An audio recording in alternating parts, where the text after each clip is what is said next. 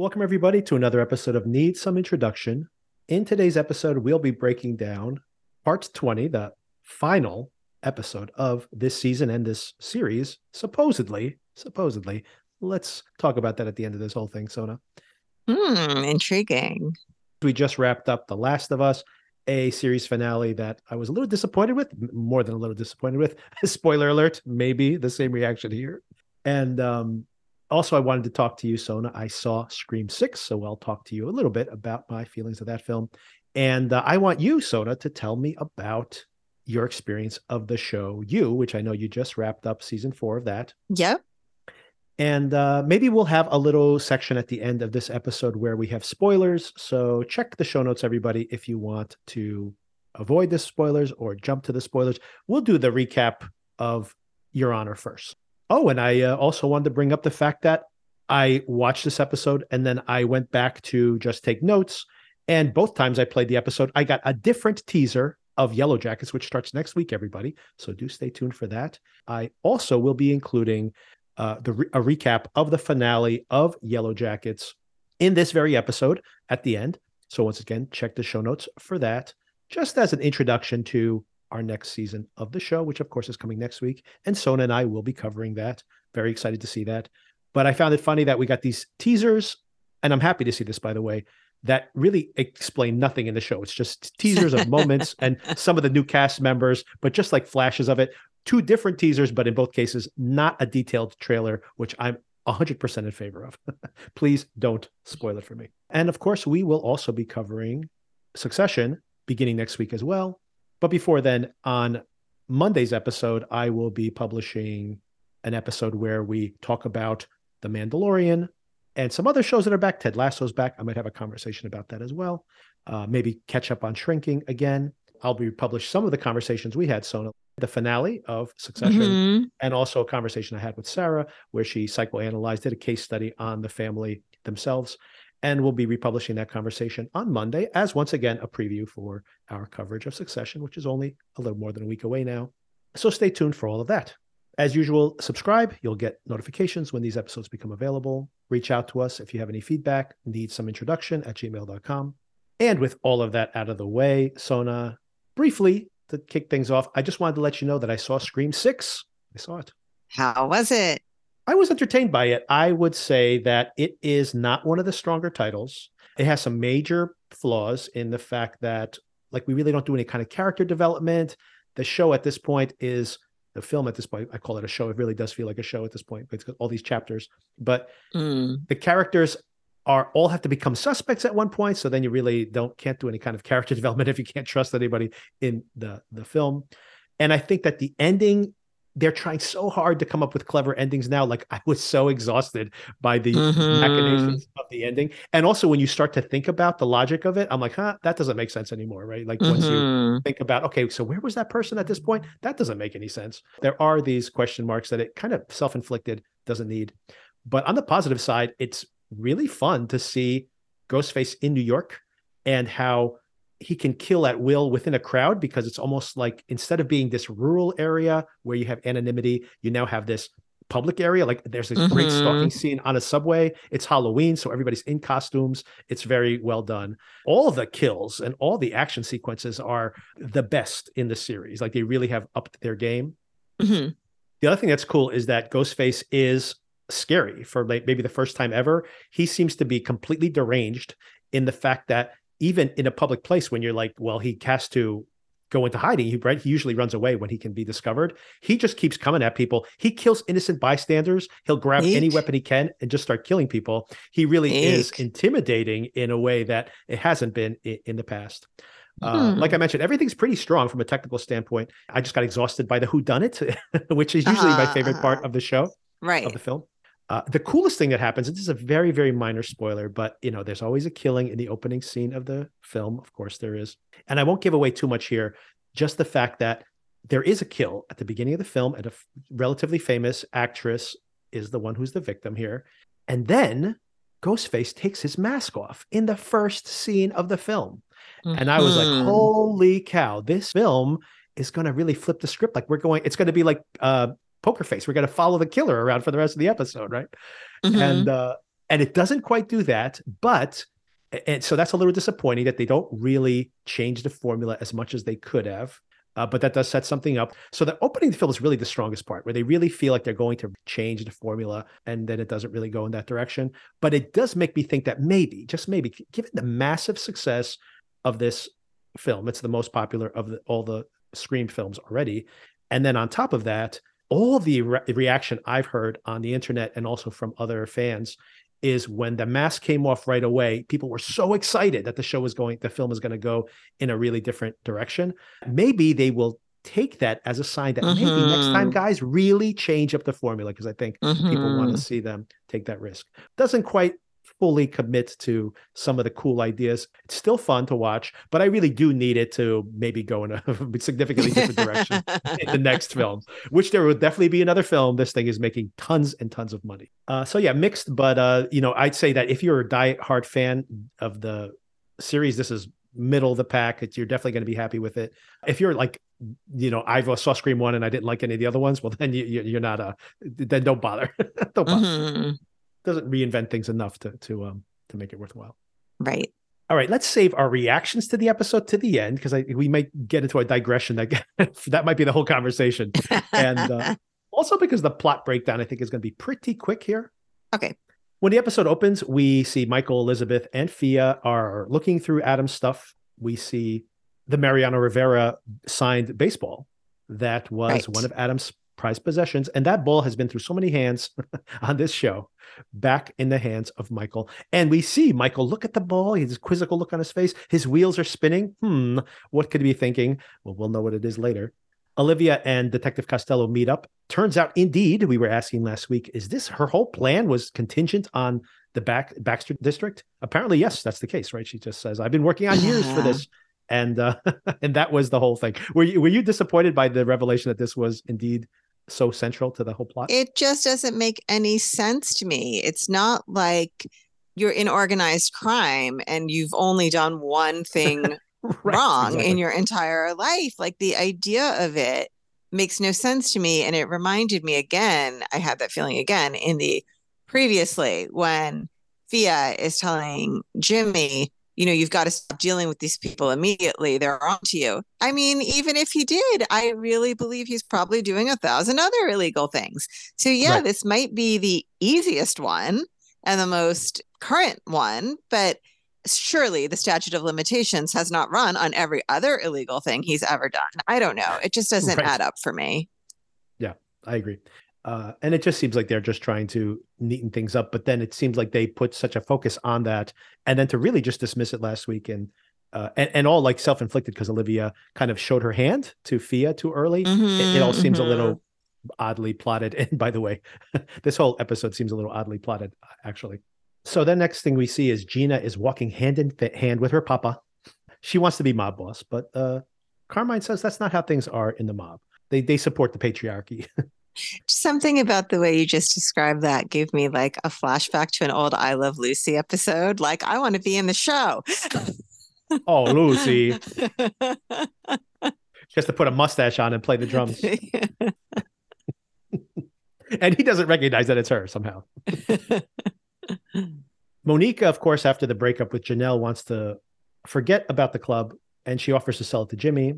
Jimmy says no deal. He doesn't want to be involved with the whole drug running thing. He still has this kind of particular moral code. Also, I guess he doesn't really care about making Gina happy, although it probably would make Gina happy at this point. Michael gets a subpoena in a very terrifying way. And next day he's taking the stand. Elizabeth goes there with him, as does Sophia. He does not prepare Sophia for anything he's going to say, apparently. Maybe he's just hoping that the questioning doesn't go there, but I mean, of course it's going to go there. Things start off, it looks like pretty good for the prosecution's case, but then Lee, she's feeling around this of all the unreality of the legal proceedings. This felt a little real in the fact that she's getting quashed in all the obvious ways, but she has to try to find a way into his testimony that might benefit her. And then she starts to push. Part of the reason I probably appreciate it is because I was thinking that way. Question him about how the eyewitness testimony, did he actually see him? If he saw him, why did he recognize him? Right. And of course, that's exactly the direction she goes in. And he starts saying, well, I talked to him that very day. I agree. This was all very good, I thought. There's this idea of like the 6 whys. Like if you want to get to the root of the problem, you keep asking why and why and why. And she just kept asking why, and then one step back and one step back, and unraveled everything. And of course, the baseball is central to this whole entire thing. Last year, I remember there was a lot of buzz around the baseball and how it must be so important for some reason because we keep seeing this baseball. And it felt a little bit anticlimactic. And so now here is the return of the baseball. That's right. They brought it back. That's the thing that everybody's waiting for. Like, but what about the baseball? Mm-hmm. Remember, it was rolling around the floor of the car Yes. and all of that.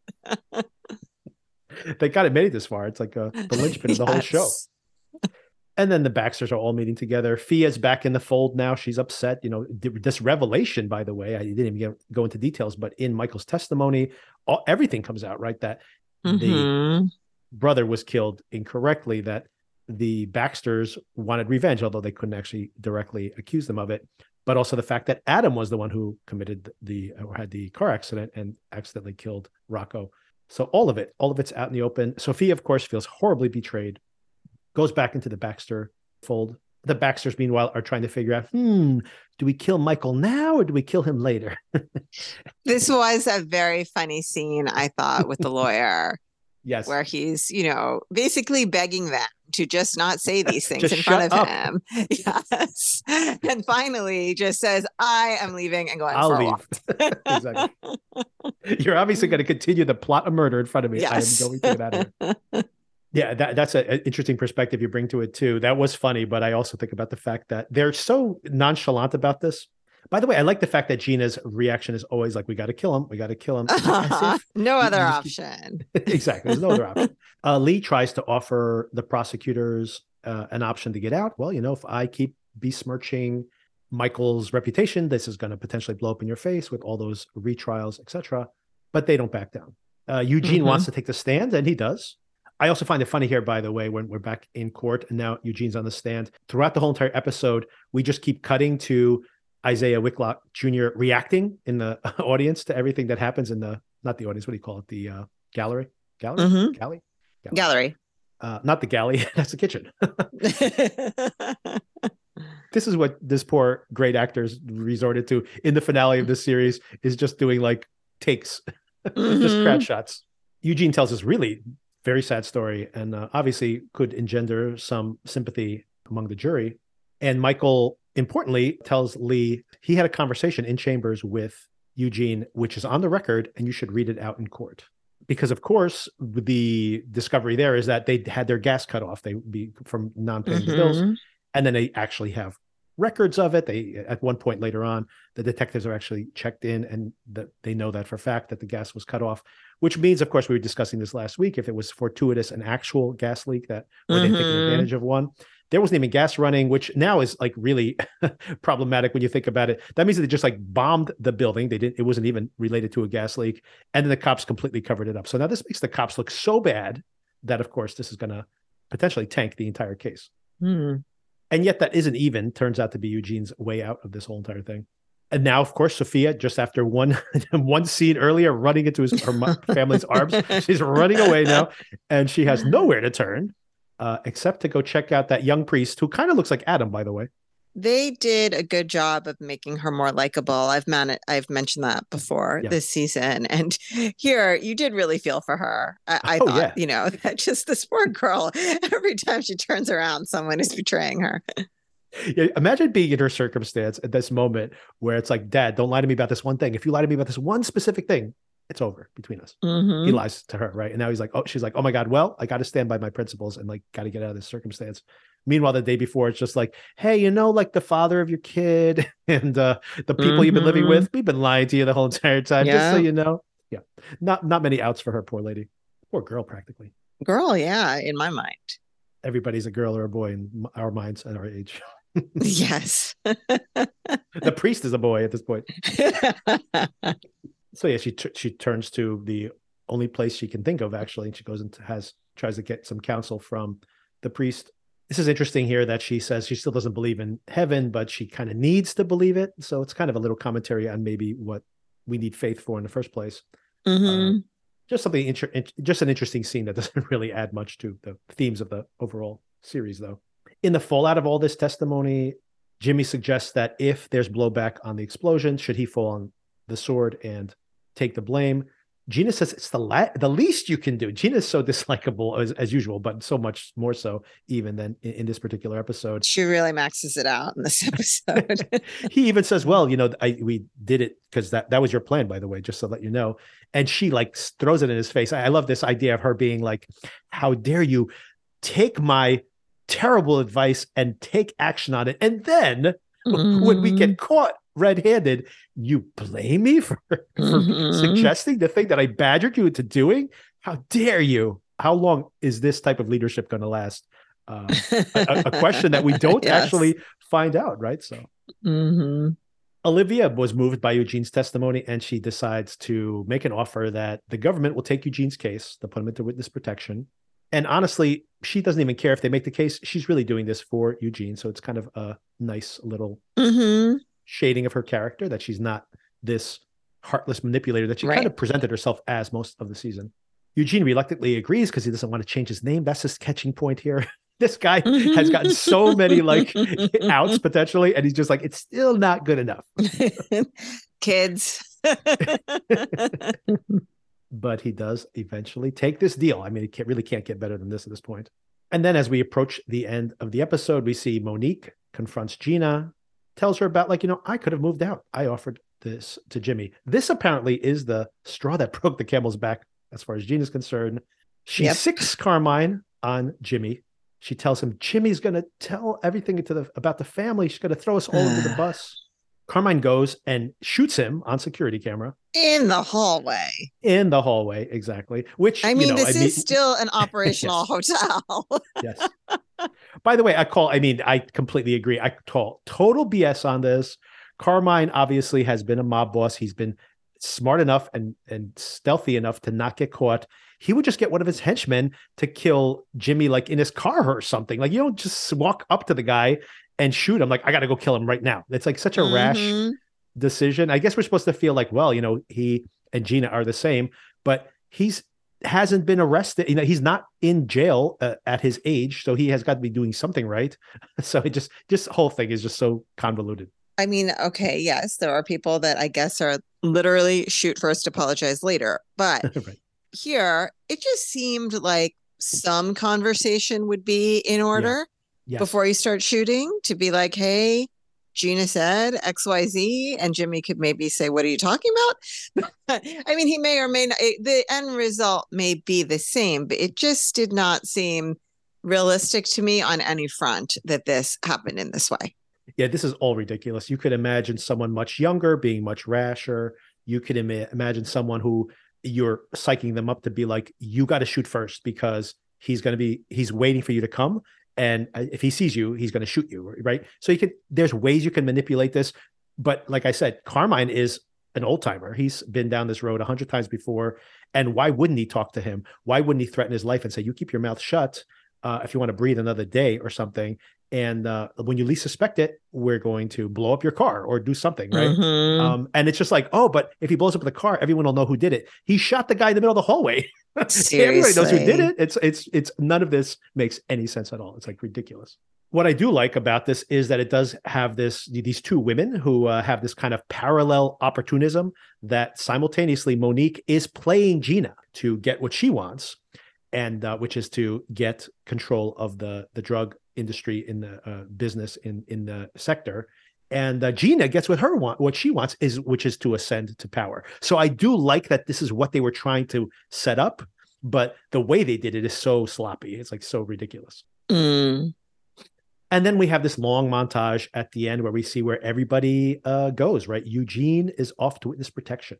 Gina is now the new mob boss. Monique gets what she wants. She gets to deal drugs anywhere she wants, except on this street.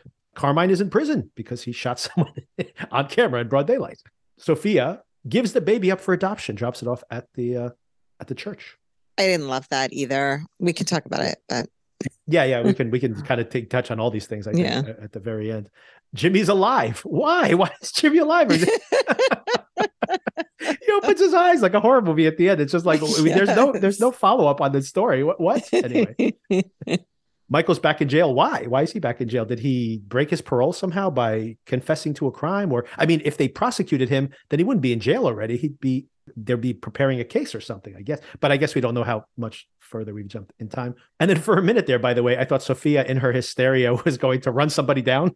The last would be like a full circle moment, a shocked expression of her running somebody over and being like, haha, it all comes full circle. And then speaking of which, all that, like it almost could have ended on a note like that. It's the fact that this whole ending feels like a setup for another season. This does not feel like the finale of a show. Or what did you think? There were things about it that I liked, I guess, and there were things about it that I didn't. I mean, as I just mentioned, I didn't love this idea of Fia giving the baby up for adoption. I don't think what we know of her character, it didn't make sense to me. I could see her running away with the baby. Speaking of timeline, again, I have lost track, but that baby has grown quite a bit since the beginning of this season. And I mean, I maybe could understand if all of this happened when the baby was a month or 2 months old, but this is like full on, you are fully bonded to the baby at this point. So I really just don't see walking away from a child in these circumstances. And it didn't seem consistent with who we have seen Fia to be. Although I get the impulse of wanting to just start over from scratch, I don't think it's realistic. The thing with Jimmy, I thought was just bizarre because, first of all, as a mob boss, don't you know how to shoot to kill in like a fairly short distance? I mean, and it was more than one shot. It seemed unrealistic, again, that Jimmy survived this. And like you said, for what? Like, why do we need that? So those were my two biggest takeaways. What did you think? Yeah, no, I'm in the exact same boat as you are. When you have these shows, and not to throw Showtime under the bus, but it's very much like Showtime. Every single season, they can't actually ever resolve anything because they want to just reset. It becomes very much like old school TV. And this is the same thing, I feel like, where I was speculating last week, like who's going to die? Because, everybody's fates are potentially on the line here because this is the end of the line. Like it could be something really cataclysmic that happens here at the end where there's almost a domino effect of people taking each other out for self-preservation, which would have been maybe not the show we watched. Obviously, that wasn't really seemed to be its concerns, but they could have had a very operatic or at least ironic ending there where, imagine somebody sets up a trap to kill Jimmy and Michael, sets a trap vice versa. So you end up like, all these traps go off at the same time and everybody's lives are destroyed and no one comes out ahead. It could have been like a ironically satisfying finale. It really much feels like they're just setting up like a potentially many more seasons of this. That's not what they were doing. So it doesn't make any sense that they would come back for a final season. And this is what they came up with at the end, is just to leave things open-ended. Unless, I mean, the first season was very popular of this. I think anecdotally, the second season is still popular, but much less popular than the first season. Mm-hmm. And maybe they were thinking, well, if it's really popular again, then maybe we could do like what they did with Ray Donovan, where like we'll have movies about but I can't imagine anyone tuning in for another Your Honor movie and finding out, well, whatever happened to Charlie and Jimmy and Michael? I'm like, really? Does anybody care? I don't know if this is going to be that type of thing.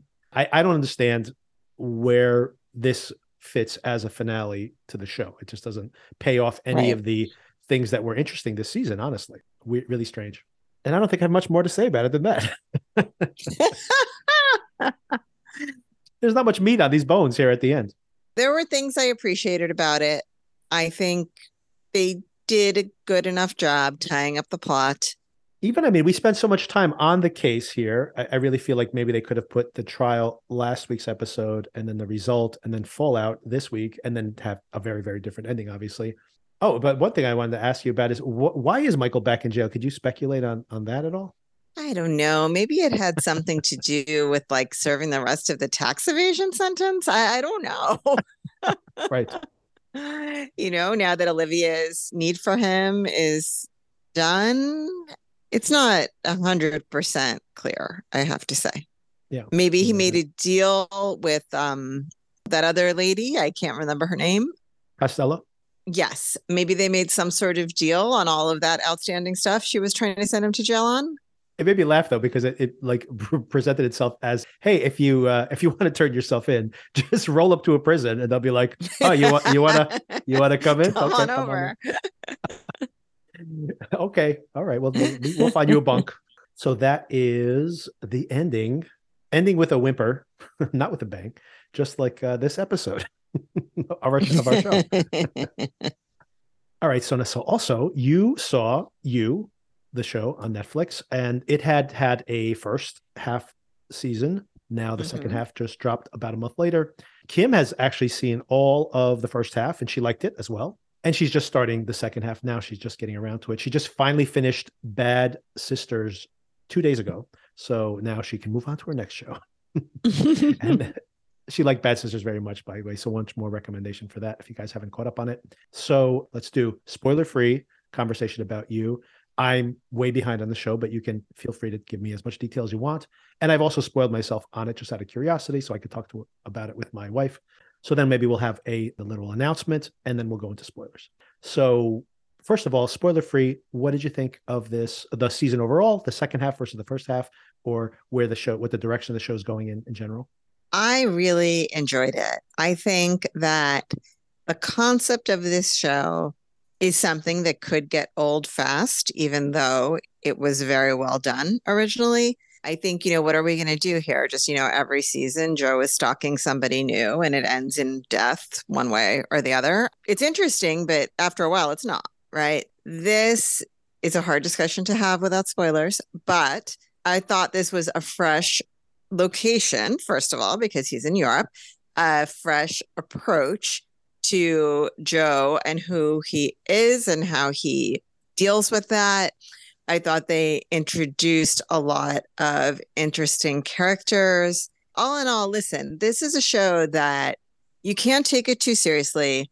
You can't expect there not to be any plot holes. You can't expect it to be something that can happen in reality. I feel like the whole show is very tongue in cheek, dark comedy, exploring some interesting ideas, though. And I think this held true to that. Before we get into spoilers, let's talk about the one thing that probably made the rounds on social media. I think you already teased it out in one of our previous conversations. The whole extrication of any lovemaking scenes from this season. Now, did he have a love interest in this season? It seemed like he was more doing detective work. Is that correct? See, I wonder if this was more of a PR stunt than anything else, because he does have a love interest, and there are still scenes that are sexual in nature. I guess this isn't something that I ever really watched this show for. I mean, I guess Penn Badgley is attractive enough if you're into that, but and it's not that I find him unattractive, but I have not been tuning in to see Penn Badgley have sex scenes. So maybe they were there and they were more graphic than this time around, but there's still a love interest. The assumption, inference, whatever, is that he's having sex. I think it's him shooting the scene. So I think I think the difference is that it's off camera now mostly. Is that correct? No, but that's what I'm saying is there is still making out, and it's not that he has no physical interaction with his love interest. So that's why I'm saying maybe in the previous seasons it was more graphic and it just was never why I was watching, so I don't have a specific recollection of it. So I don't know if this was to try and boost the show's ratings, but personally, Penn Badgley, like, I was not of the Gossip Girl era, I guess, although it kind of seems like an interesting show and I wouldn't mind watching it, I suppose. First time I saw him was in You. So I have no impressions of him. I have no knowledge of his personal life. I have not been following his romantic life in the real world. I don't know how to put it into words, but to say that out of respect for your wife, you're no longer going to do these types of scenes. As a middle-aged person with real life experience of the things that happen in relationships, I heard that to mean because in the past I've always hooked up with my co-stars and I shouldn't be doing that anymore. Maybe that's reading a little too much into it. I mean, maybe, but that's what my middle-aged self hears. Where there's smoke, there's fire situation. In his defense, I have not heard his interview, by the way. First of all, he has his own podcast. I'm like, he does? I didn't know that. That's part Me one. either. Part two, he has a co-host. I think it's a friend of his that he podcasts with normally. So it came up in conversations. He brought it up in passing now that he's married and now that he's more uncomfortable having these explicit sex scenes. It seemed to come up in conversation where his co-host was like saying, so, well, what do you do about that? And he said, well, I just told the showrunner I wanted to have less of them this season. And the showrunner, this is surprising to me, said to him, well, how many would you like ideally?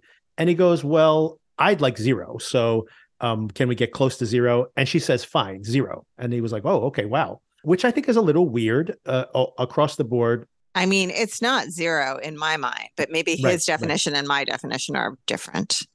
I think that there's not talking about, like, to what you were describing before. I don't think he's talking about the making out and things like that. I think he's talking about the explicit sex scenes, which once again, because I saw all of season 1 when we tried to recap it last season and part of season 2. Season 2 definitely seemed to have more explicit sex scenes versus season 1. And I heard, I have not seen this, but my wife was describing season 3 to me and was shocked by some of the sex scenes in season 3. Not shocked. Okay, like, well, season 3 did have some weird sex stuff. I think that is fair. Probably what he's reacting to directly. Now that I'm remembering, season 3 did have, like, there was a polyamory situation in season 3. She didn't seem to be like, it didn't like shock her consciousness. She just was like, she didn't watch an episode and she would be like, whoa, I didn't expect to see that in this show, right? So I think she was a little surprised by the tone of it. So maybe that is what he was reacting to too, because the original season was on Lifetime and they definitely were, so I mean, they definitely were semi-unclothed, but there was like nothing full frontal Lifetime or anything. Yeah. Exactly. I mean, fair point on season 3. It just, the inference is, out of respect for my wife, I don't want to do these things. So everyone who does must not respect their partner. Like, I just didn't, it seemed a little sanctimonious, I felt. Yeah. It seems like there's some baggage there that is not being discussed. Let me leave it at that. What did you think of his look? I, once again, not having seen the show, but seeing the incessant ads for it on Netflix, that he has a very different look now, right? His hair's grown out. Does he have a beard? Does he have a beard in this? You think I would remember? Probably. I think what we're establishing here is that I am not attracted to Penn Badgley in any way whatsoever, because I can tell that might say something right there. That might be why you don't remember the sex scenes either. Maybe. You weren't looking forward to them. You'd be like, put your clothes back on. Burning my eyes. No, I actually find him to be very charismatic, to be honest. But that's a good point, right? Why else would you watch the show? It's so much about his POV, right? Yeah, I do find him to be extremely charismatic and very watchable. I think, this is just where I am in my life, is that these aren't the things that catch my eye. I do historically don't care for long hair on men or even boys. So I think if you've seen my son, he has a lot of hair, and I am on top of that haircut every 6 weeks, because I don't prefer that shaggy look. I guess that's the COVID look too. I guess there's no the mention of the COVID in this show, I would assume. My nephews are, they all let their hair grow in. I mean, everybody. Something happened with the teenage boys during COVID. They all have that shaggy hair now. Exactly. Yeah. They let them all grow in. Okay. So after that digression, it's longer than I expected.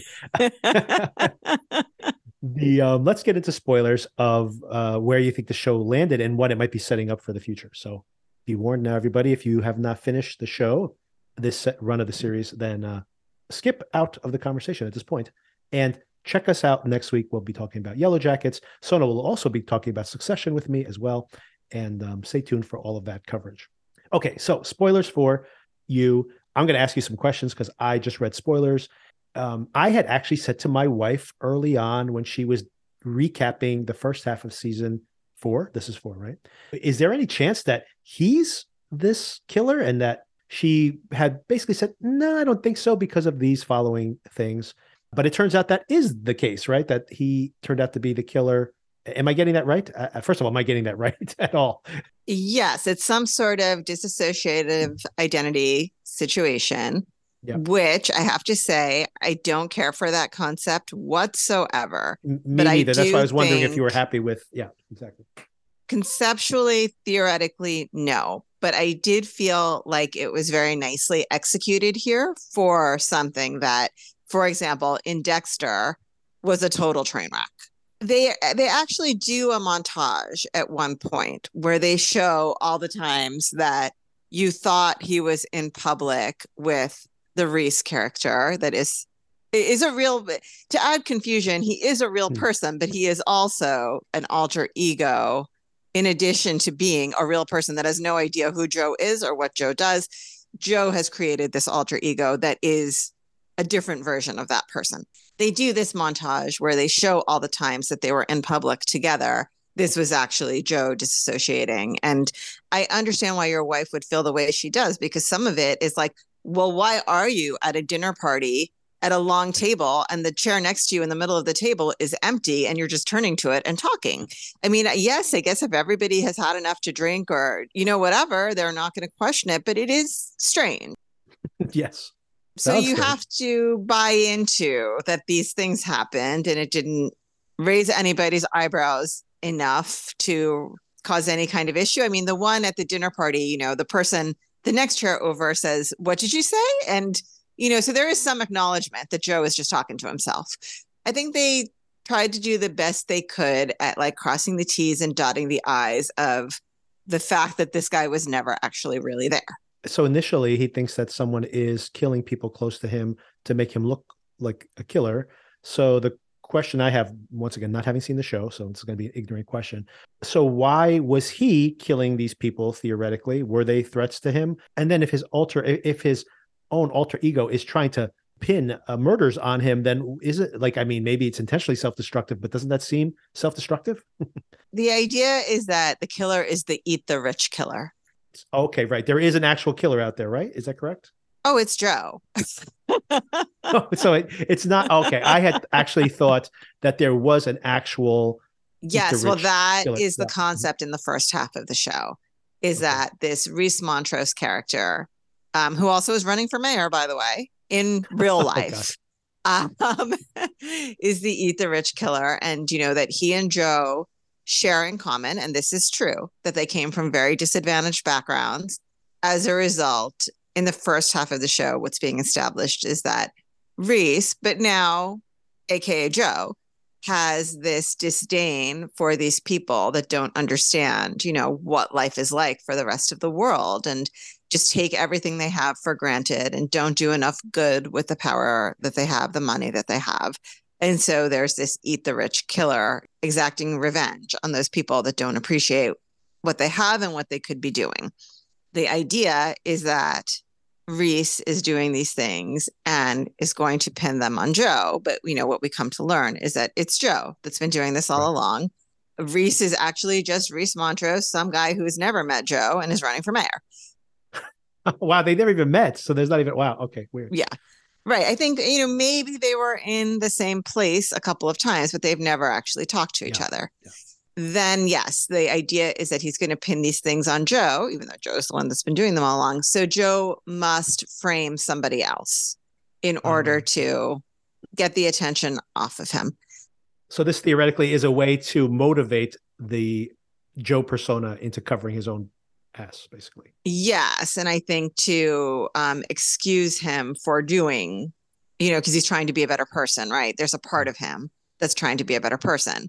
So that part of him still gets to exist, while this other part of him that craves doing this also gets to exist.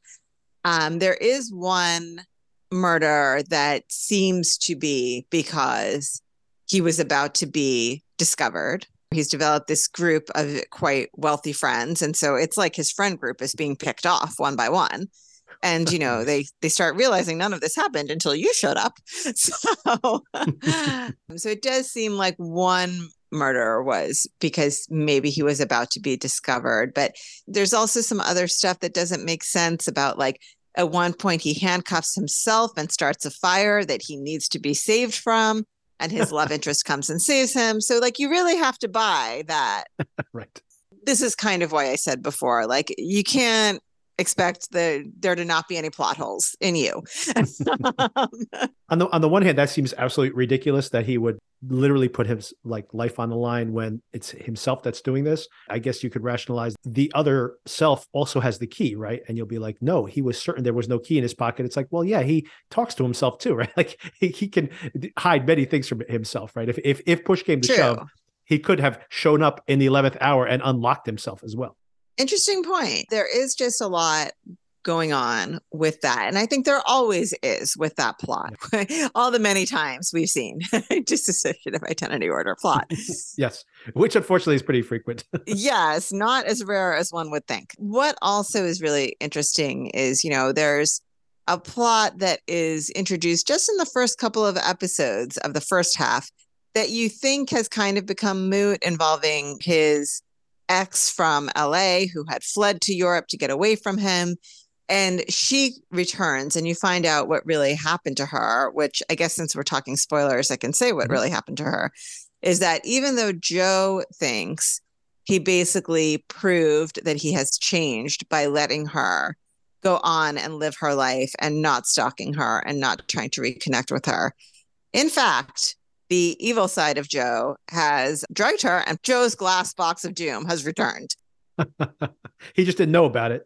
Yes, that part of him didn't know about it. So he thought he had really showed that he had changed. But in fact, just his, alter ego had kidnapped her and is keeping her in a glass box, as he tends to do. There's this character, Nadia, that they introduced in the first half, who is one of his students.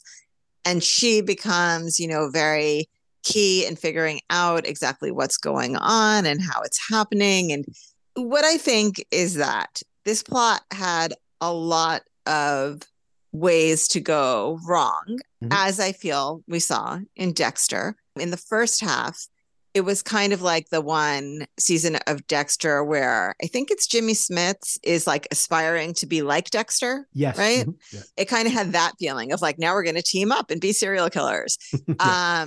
Which is a terrible season, by the way. It was a terrible season. And then the second half had the feel of that like Colin Hanks plot in Dexter. Oof. Those are the two worst seasons. You're telling me this show's not so bad. And I'm saying it did it in a way that was much more interesting than Dexter and seemed much less of a train wreck than Dexter.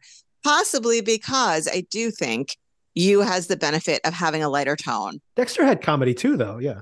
Dexter did have comedy too, but I feel like You just generally keeps it lighter and as a little bit more comedic, a little bit more satire. And I think that excuses a lot in service of the plot. I think it's easier to forgive things that are wrong with that storyline in You than it is in Dexter. A couple of things I wanted to follow up on. One was, and once again, this is just something I read in the spoilers, he's stalked at the end by ghost versions. I mean, this is all in his head, obviously, not real ghosts, of the previous girls that he murdered, right? Yes. Not stalked. There is one scene where they all kind of come back and judge him.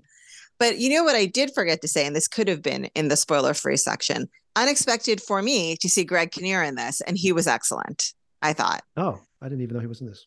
I didn't either. And so Greg Kinnear plays his love interest's father, who is evil in his own way. And I thought he did a really great job with the character. It was a very fun character to watch. The interactions between Joe and Greg Kinnear were great. Greg Kinnear's character, which I'm blanking out on the name, but he has basically figured Joe out from the start, from the first meeting. He already knows because Joe has created this whole, new life for himself with a new name, Jonathan.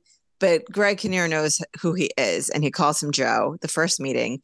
At one point, because he's evil too, and he's trying to kind of convince Joe to do his bidding, he says, "I think you did kill Love Quinn. Makes sense. She was kind of a maniac." It was a fun ride, I felt. I have heard about people being disappointed in this season. Maybe those people have outsized expectations for what this show can be and what this show is trying to do. Just a critique I wanted to make based on the things you were just saying. I would say that on the positive side, I love this, talented Mr. Ripley, or the character of Ripley in general in the Ripley books. I love that. That's why I was really interested in watching You, and maybe my expectations were set the wrong way. But, just as a follow-up to that, by the way, speaking of all this streaming consolidation we talked about, I never mentioned this to you, but maybe I mentioned to you when I was trying to watch You, but Showtime shot a new show called Ripley. It's going to be an ongoing multi-year series based on the talented Mr. Ripley. And it's been in production for like 2.5 years since the beginning of the pandemic. And I'm like, is this show ever coming out? And Showtime just announced recently that they're pulling the plug on all these shows that they have. They're canceling the Mm-hmm. ones that they have and moving away from other ones. And instead, they're only going to make franchises. So they're going to have more Ray Donovan spinoffs. They're going to make, no joke, Interesting. this isn't even a Saturday Night Live sketch. They're going to spin off the Billions show into a show called Trillions and a show called Yes, I Millions. heard that. Aye. So anyway, that is to say that I'm like, well, what happened to this Ripley show? So I think this is actually a good thing. They sold it to Netflix, and Netflix Ah, is going to release it this year. And as soon as I heard that, I'm like, well, that's perfect. Netflix will simply just literally market this Ripley show directly to everybody, the tens of millions of people who watch mm-hmm. you.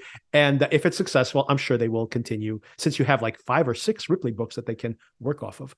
So there's plenty to go in that direction. Anyway, that is to say that I do find this concept of this killer among these elites using their own blindness or their Mm-hmm. expectations of class, like hiding in plain sight. All of that's really interesting to me. The other thing I would say that is complimentary about the show was, because it was a Lifetime show, it had that kind of tone of being a little soapy.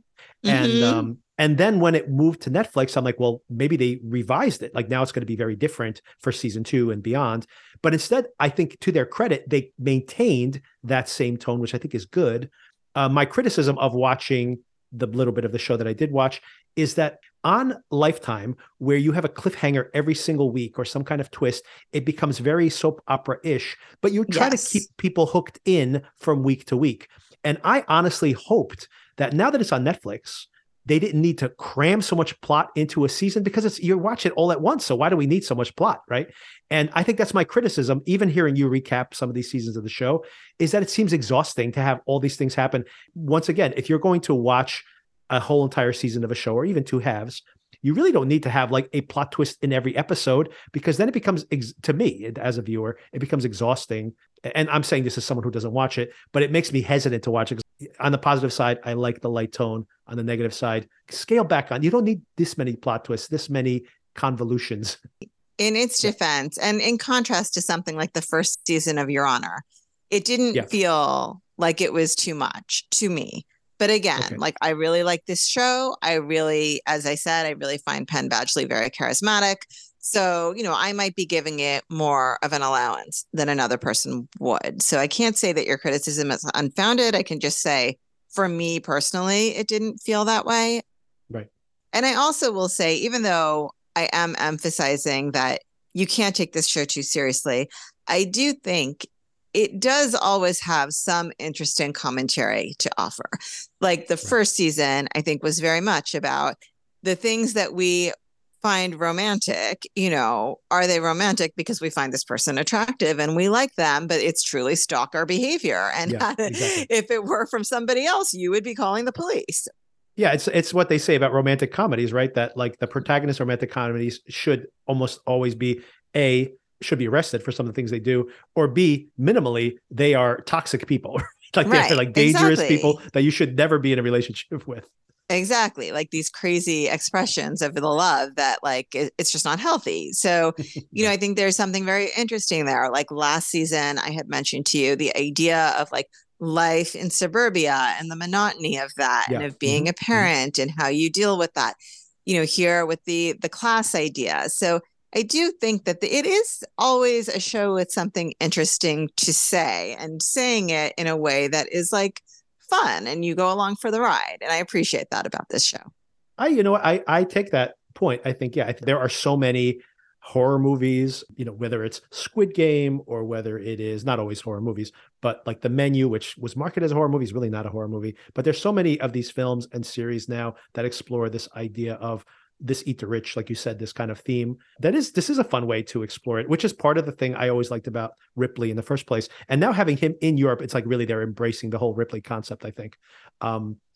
This kind of US person trying to infiltrate a European Mm-hmm. higher social strata of some kind. I appreciate that, what you're saying. I think that actually is a fun way to explore these topics.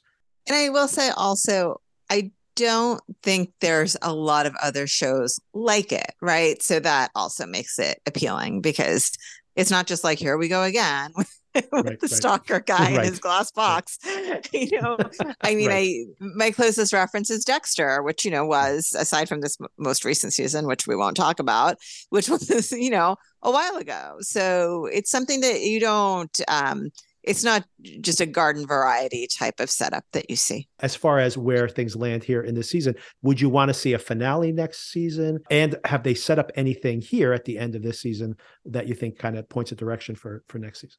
Oh, it's definitely set up for the next season because in the final scenes, they basically have found a reason for Joe and his love interest from this current season to move back to New York. And you kind of see this, whereas this current season is about him trying to be a better person and reject that part of himself that needs to do these things, these really awful things. The evolution of this season is kind of developing towards him trying to reach an acceptance of who he is and to be a good person in the way that he can be a good person, but also understand that there's no getting rid of this other side of himself. I think it'll be really interesting to see how it plays out. I mean, again, my millionth Dexter reference. It kind of, it seems very similar to Dexter in that, right? The whole premise of Dexter was that he had these impulses to do these things and how could it be channeled in a way that was going to be least harmful. It kind of seems like coming around to that type of idea. I think they're back in New York, which I love, as you know, and he actually cuts his hair at the end, right? So back to that original Joe look that we all know. So I think it's very well set up for this perhaps final iteration of Joe and how he deals with the person that he is deep inside. I think this should be a final season, I have to say. Don't know how much more there could be after this, but you know how it goes. Never underestimate the need for programming that they know people will reliably watch, right? I think if the ratings were higher this year, that they would probably extend it more indefinitely. This is my gut instinct in it. The ratings were good. It was the number one show streaming when it premiered, but it was significantly lower than the previous two seasons, which were really like one of their most popular shows. So many popular shows on Netflix have gotten axed, surprisingly. Probably whatever their new threshold is for popularity, and everybody's cutting back on nowadays, that I think it might not make the cut anymore. And it does seem to be a relatively expensive show to shoot, whether you're shooting overseas or whether you're shooting on location in Los Angeles or on location in New York. Why? You only have to build that glass box once and then you just keep bringing it around. That's true. Or it could be fake, by the way. In the Scream movie, which I just talked about, they are shooting in New York. They're not shooting in New York. This is all like CGI skylines. And that is not a realistic New York at all. I think they shot somewhere in like Vancouver or something. It's hysterically not New York at all. Vancouver, I feel like, is a substitute for a lot of other cities. For everything. Exactly. But Netflix is, right, building a huge studio in New Jersey. Yes, they're building some kind of something here. And they also have that volume, which they used for that 1899 show, which is not part of the studio. They built, the volume is just this, it's like a giant screen where you can like project things on the background and actors act out in front of them. And they've used it to like shoot The Mandalorian, like some of the Star Wars stuff. They shot the new Ant-Man movie this way, but apparently Netflix built their own volume as well. So, I mean, they just want to get more into reducing their costs where they can. Maybe they shoot you in the volume, and like those beautiful apartments and skylines and everything are all rendered. Nothing is real anymore. Who knows? Who knows? It's just two people in the room. That's it. Well, that's very inexpensive. Exactly. There you go. All right, we can leave it there, or we'll get together again next week, and we will have watched Yellowjackets by then, the premiere episode of that. I'm very excited to see it. This trailer got me all into it again. So I've only seen one trailer, but it's one of those that I feel like my brain just isn't keeping up with the flashes of things and understanding what I think even intentionally they're just like, doesn't this look intriguing? But we won't give you any context. Intentionally. I'm just looking at it like, what body part is that? What am I seeing? Pretty much. That's pretty much what the whole thing is. And then just reviews like splashed on the screen. And and stay tuned. In this same episode right now, I also have included a recap of last year's season finale of Yellowjackets in case you needed to refresh your memory. I actually listened to it to myself and refreshed my own memory. So there you go. I should do that too, actually. All right. Thank you for the conversation as usual. Thank you. Talk to you soon. All right. Talk to you soon. Bye. Okay. Bye. Nat, I know what it's like. The numbness, the paranoia. Sometimes I look at the world around me and it's like all the light has just gone out of it. Maybe Travis just couldn't stand to live like that anymore.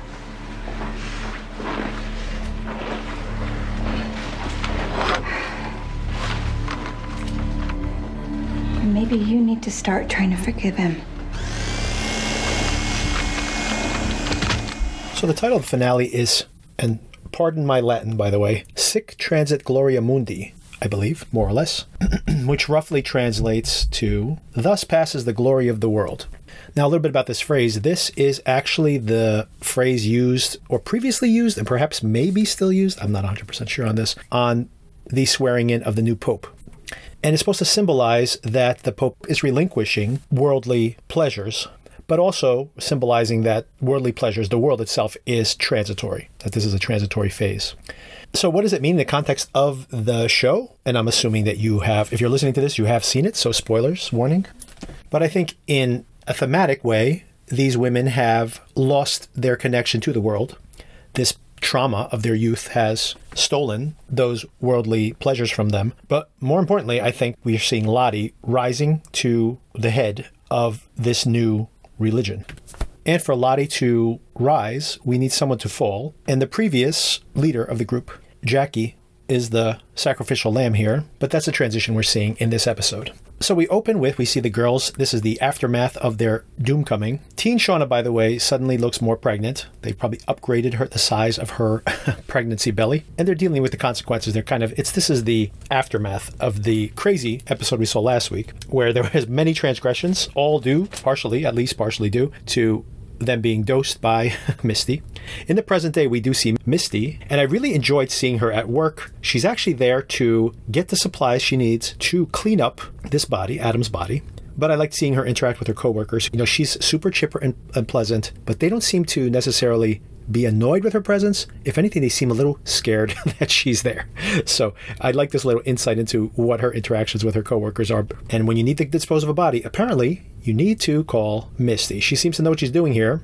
She knows that home use bleach is not enough to dispose of a body. She's an online sleuth, and she's seen all the documentaries. She's read all the blogs. She knows how to get away with murder. Misty shows up at Adam's apartment. She tries to be as chipper as she possibly can be about this body disposal. And you see, this is very interesting to see the women interacting here, all four of them together. Their same toxic dynamic playing out again. And they ask Shauna if she knows how to dispose of a body. And this is further evidence that, if there was any question mark, and I was mentioning in the previous recap with Sona, that we're not even 100% sure if there was actual cannibalism, although it's obviously been hinted at many times. But I guess this is even more evidence to the case where she says, I know what I'm doing. This is just like riding a gross bike. So she's back on that bike again, disposing of Adam's body, which can't be, she was in a relationship with this guy and maybe even had feelings for him. This can't be an easy thing for her to do. And we do see a little bit of that later. And then maybe this is the thematic point of this whole episode. There's a moment here where there's a question as to whether they're all fucked in the head or if this is real.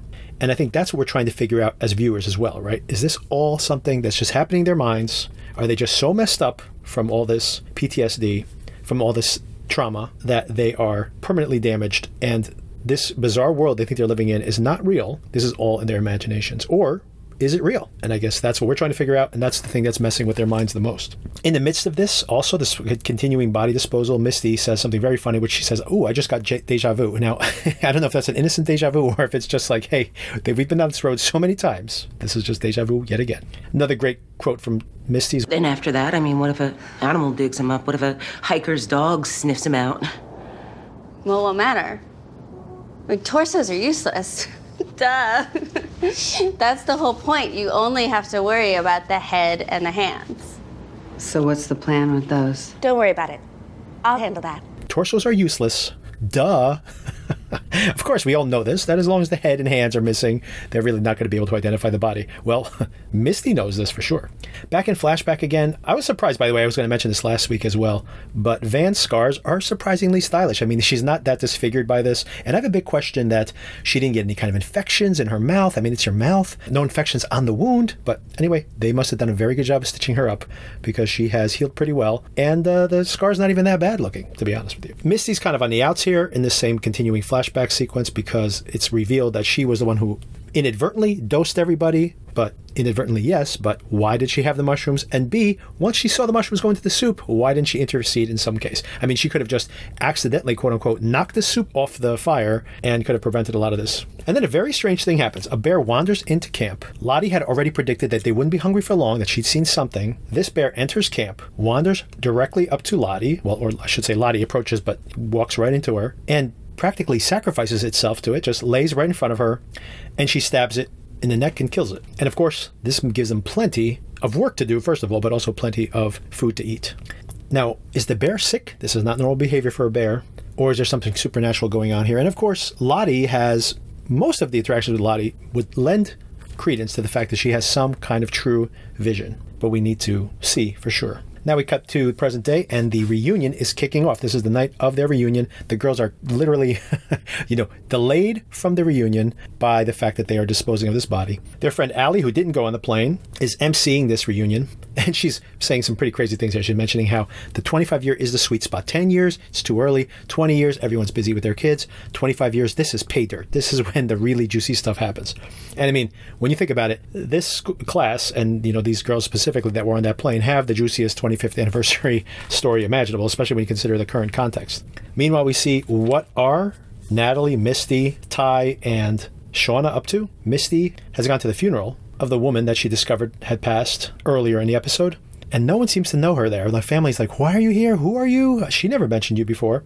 You don't know anything about my mother, the way that she describes her. But of course, we know that she's there to dispose of the head and hands. She knows what she's doing, and she put it into the coffin. So the girls are all, I call them girls, but our protagonists are all traumatized anew. We see Shauna in the shower crying. I mean, she's probably the most traumatized by all of this. And of course, in the background of all this is the fact that this is also the night that Taissa is going to find out whether she won the election or not. And she's assuming she's lost, given the polls and given her current confidence. In flashback, Ty and Van are having a conversation. Van is trying to explain to Taissa that she saw something. When she was between life and death, she saw a figure there. There was someone else with them. And Taissa, who should know better because she's had supernatural visions of her own that she's trying to run from, is trying to rationalize what Van believes happened. But Van's not having it. I think something really, really scary happened to you, and you're trying to deal with it. I get that, but Van... I saw something, Ty. After it happened. I don't think I was dead, but I wasn't really alive either. I think I was like in between or something. You were in shock. Your body was... No. I know what I saw. I don't know what it meant, but I know I saw something. Something was out there with us. Okay, so you had a near-death experience. Now you believe in what? Ghosts? Tree demons? Wood sprites? Come on. Don't do that. I get that you're scared too. But don't act like you have any clue what's happening out here.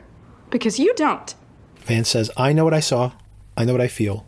Natalie's trying to deal with the fact that maybe Travis really did kill himself. He's messed up from what happened. She's messed up from what happened. There's a very funny scene where Shauna runs into Randy at the reunion, and he tries to play it off like, hey, Shauna, how are you? And she's not having any part of it. And Shauna basically threatens his life.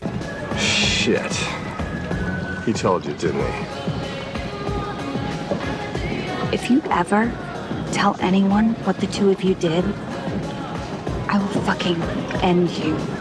I will gut you like a pig, and if they find your body, which they won't, it won't matter, because you will be unfucking recognizable. Understand? So you're mad then? Yeah, Randy, I'm mad. And I can't be mad at Jeff right now, so looks like it's you. Thank you so much. I get that. Good. You're a good friend. You're a good friend. Because Randy did stand by Jeff, and Jeff was probably the perpetrator or mastermind behind this whole crazy scheme. So that's the duality of Shauna right there. And then Allie trying to take the spotlight away from these girls, who obviously are the stars of the show, whether they want to be or not, has this opening speech where she talks about, we have been through so much, and let's talk about these heroes. And they play a montage to Enya's Only Time. You could just see that nobody's comfortable with this. In flashback, we see a confrontation between Jackie and Shauna. We see this religious zealotry starting to grow within members of the group.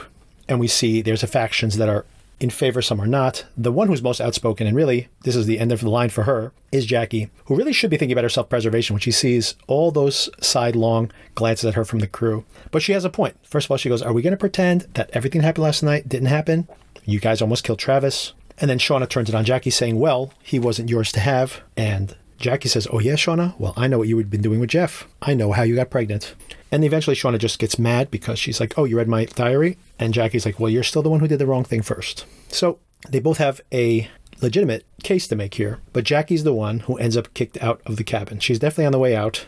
Now this intercuts with the class reunion where they mention that Jackie was the prom queen and she should be the one who's dancing with Jeff. But Shauna will dance in her place, which of course, more salt in the wound for Shauna, who's remembering this interaction between her and Jackie. And we see Jackie out trying to start a fire. She's the one who's got kicked out. And we see a vision. I'm not sure if we're supposed to read this as a vision that Jackie has as she dies, or that Shauna has, a nightmare she has, or both. But basically it's the middle of the night and the door is opened. Shauna comes to get Jackie, brings her back inside. And this is when Jackie realizes, as everybody is friendly to her, even sees some of our dead castmates, that she is dying. Shauna wakes up in a start, looks out the window, and it has snowed overnight. And Jackie's fire's out, and Jackie has died in the cold. So now we know how Jackie died. And will she be eaten? Maybe. Don't waste that meat. Maybe she is the first. Also in flashback, interspersed here, we see that Travis is out looking for Javi, so we don't know where Javier is. And just to round things off, we see that Misty has been holding this fixer woman, this journalist slash fixer, has been held by Misty in her basement for quite some time.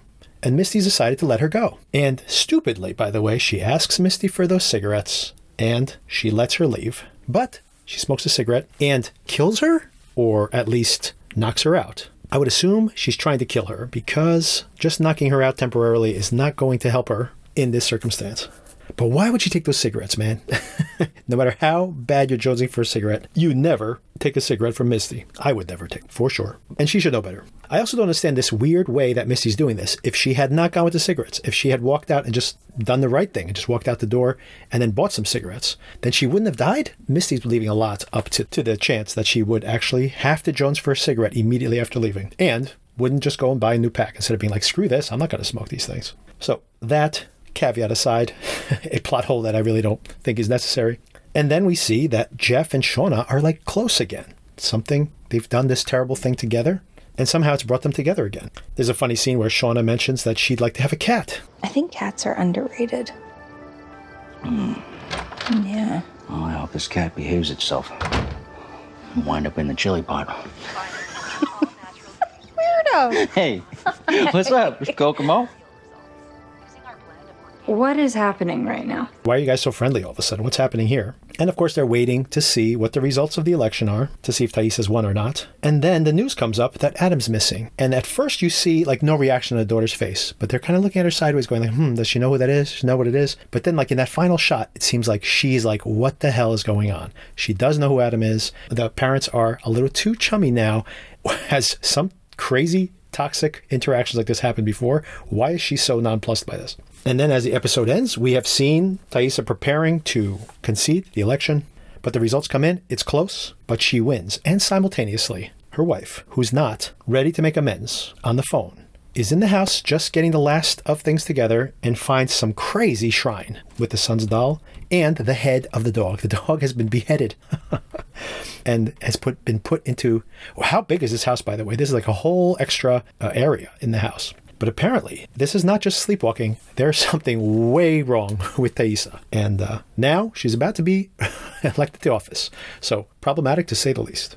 And then at the very end of the episode, we see that poor Nat is about to kill herself. She's accepted the fact that maybe Travis just couldn't take it anymore. And maybe she can't take it anymore either. And just as she's about to pull the trigger, a bunch of cult members apparently jump in, and they have the symbol around their necks. So this is not all in their heads. Something bigger is going on here, but it still remains to be seen whether this is something supernatural or not. We also find out in this last moments, as she has a missed call from that banker friend of hers, that Lottie was the one who emptied out his bank account. So Lottie has some kind of crazy cult of people who are following her. And are these some of the same survivors? Remains to be seen. And once again, is Lottie just a kook who's charismatic? Is she really having visions? And is there something even darker brewing out in those woods?